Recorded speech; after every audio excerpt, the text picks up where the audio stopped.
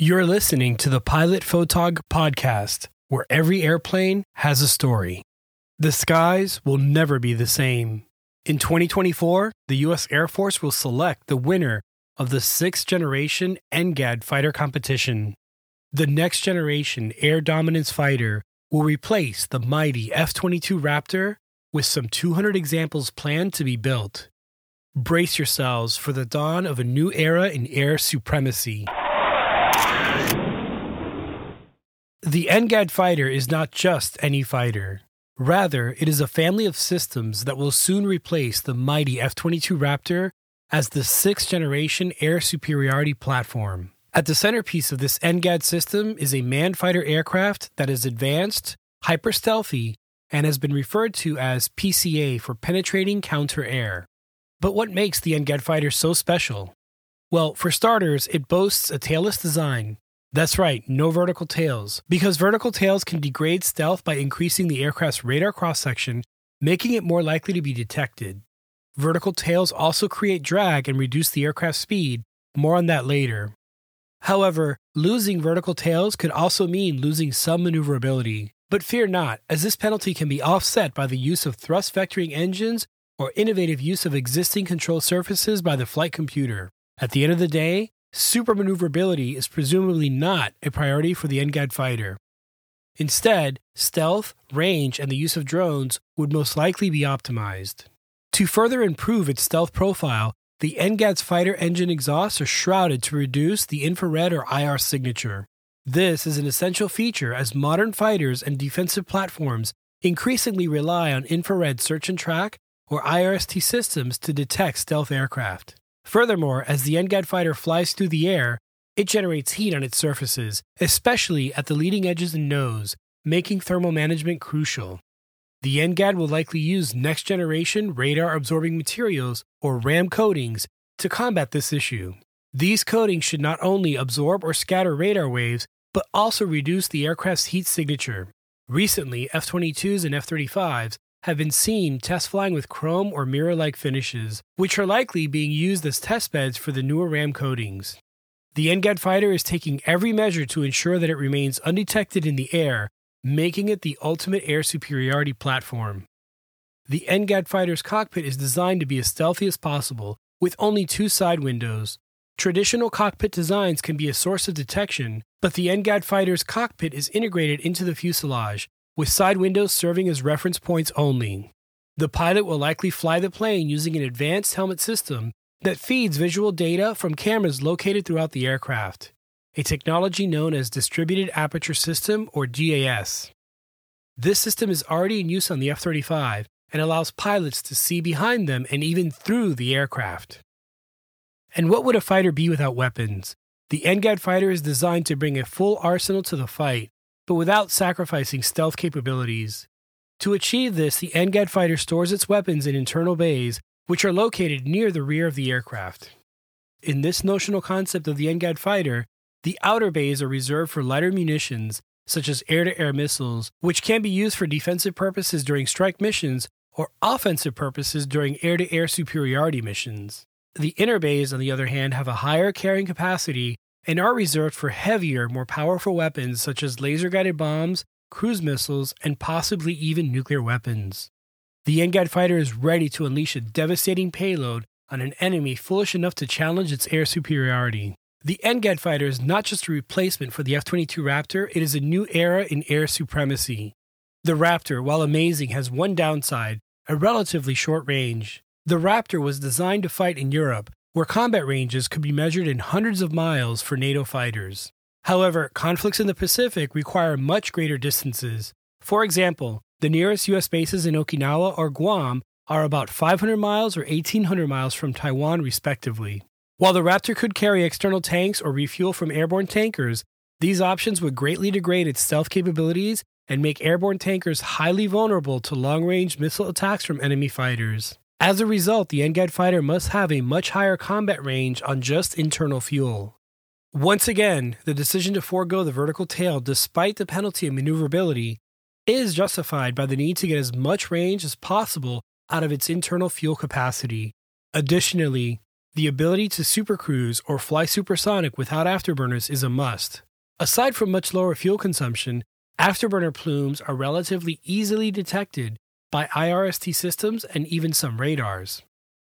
Therefore, the NGAD fighter should be optimized for endurance along with a high top speed. Why are higher top speeds important in a 6th-generation fighter? It comes down to physics. A missile launched from an aircraft inherits the aircraft's speed, so a faster aircraft will be able to extend a missile's range. This also comes into play when considering hypersonic weapons, which are typically equipped with ramjets, engines that can only be started or activated at supersonic speeds. The NGAD fighter design will be a true marvel of engineering. Our notional concept features a double delta wing, a variant of which has been seen on the F-16XL and Saab Draken before it.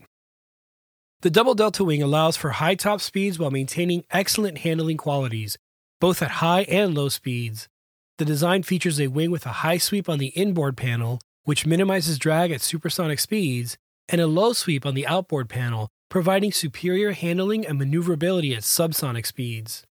Our NGAD fighter design takes this concept to the next level, with a modified outer delta wing that is chopped or cut, rather than terminating in a triangular shape.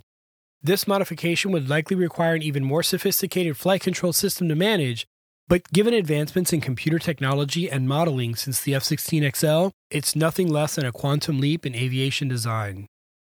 Given the perilous situation of modern geopolitics, the need for the NGAD fighter is glaringly obvious. But the question that looms is not just how much it's needed, but how much it will cost. The projected cost per unit of the NGAD fighter is staggering, amounting to several $100 million per copy. This would make it the most expensive weapon system in history. If the aim is to replace the F-22 fleet 1-to-1, then the aircraft would require about 180 NGAD fighters.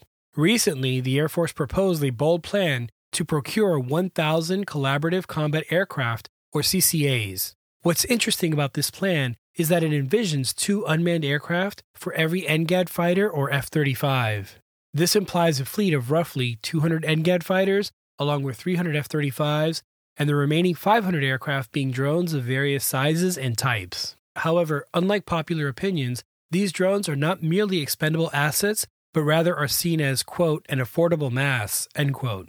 The intention is for the drone to be reused after each mission, but also take risks that may not be feasible for a manned aircraft. It is likely that the drones will initially be employed in the air-to-air role, and as AI and tactics advance, expand their capabilities to air-to-ground operations.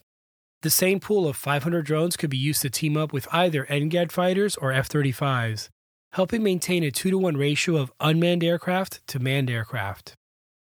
The NGAD fighter is a revolutionary piece of machinery, but it comes at a cost that is as daunting as its capabilities. In order for the NGAD to dominate the skies like never before, it must be designed and built in ways that allow for efficient production, upgrades, and maintenance from day one.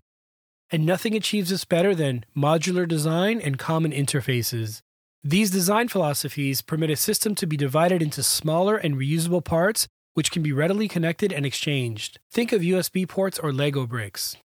USB ports are a common interface which allows various devices to be effortlessly connected to a computer or other device. USB ports greatly enhance compatibility and enable interoperability between devices, while reducing the need for different cables or connectors. The NGAD program would benefit greatly by adopting these approaches, and this appears to be the route that the 6th-generation B-21 Raider is taking. Another approach for NGAD development would be to allow for a more collaborative design effort by allowing multiple contractors and even stakeholders to participate in the overall process. While this might make the project slightly less secure, it would spread out costs and provide the ability to produce larger numbers of these aircraft, thereby making it an offsetting factor. In the end, the NGAD's greatest enemy may not be its adversaries, but rather the same thing that hindered the F-22, a lack of sustained production and sufficient numbers. The NGAD fighter is not invulnerable, but with enough assets, it could dominate the skies like never before. The NGAD fighter's ability to fly long ranges, supercruise, and maintain an incredibly low radar cross-section are all hallmarks of its design goals. The ability to control stealth drones for various tasks, such as reconnaissance, air-to-air interceptions, sensor range extenders, and even as a defensive screen, should make the NGAD fighter and platform the next evolutionary step in aerial warfare. The NGAD may end up being the last crewed frontline fighter, with talks of uncrewed versions of both the NGAD and B-21 Raider. We may be witnessing a transition period in aviation history, similar to how the propeller fighters of World War II gave way to the jet age. Thanks for listening to the Pilot Photog podcast. Be sure to subscribe to this podcast and the YouTube channel as well. I will leave links in the description/show notes below. Now you know.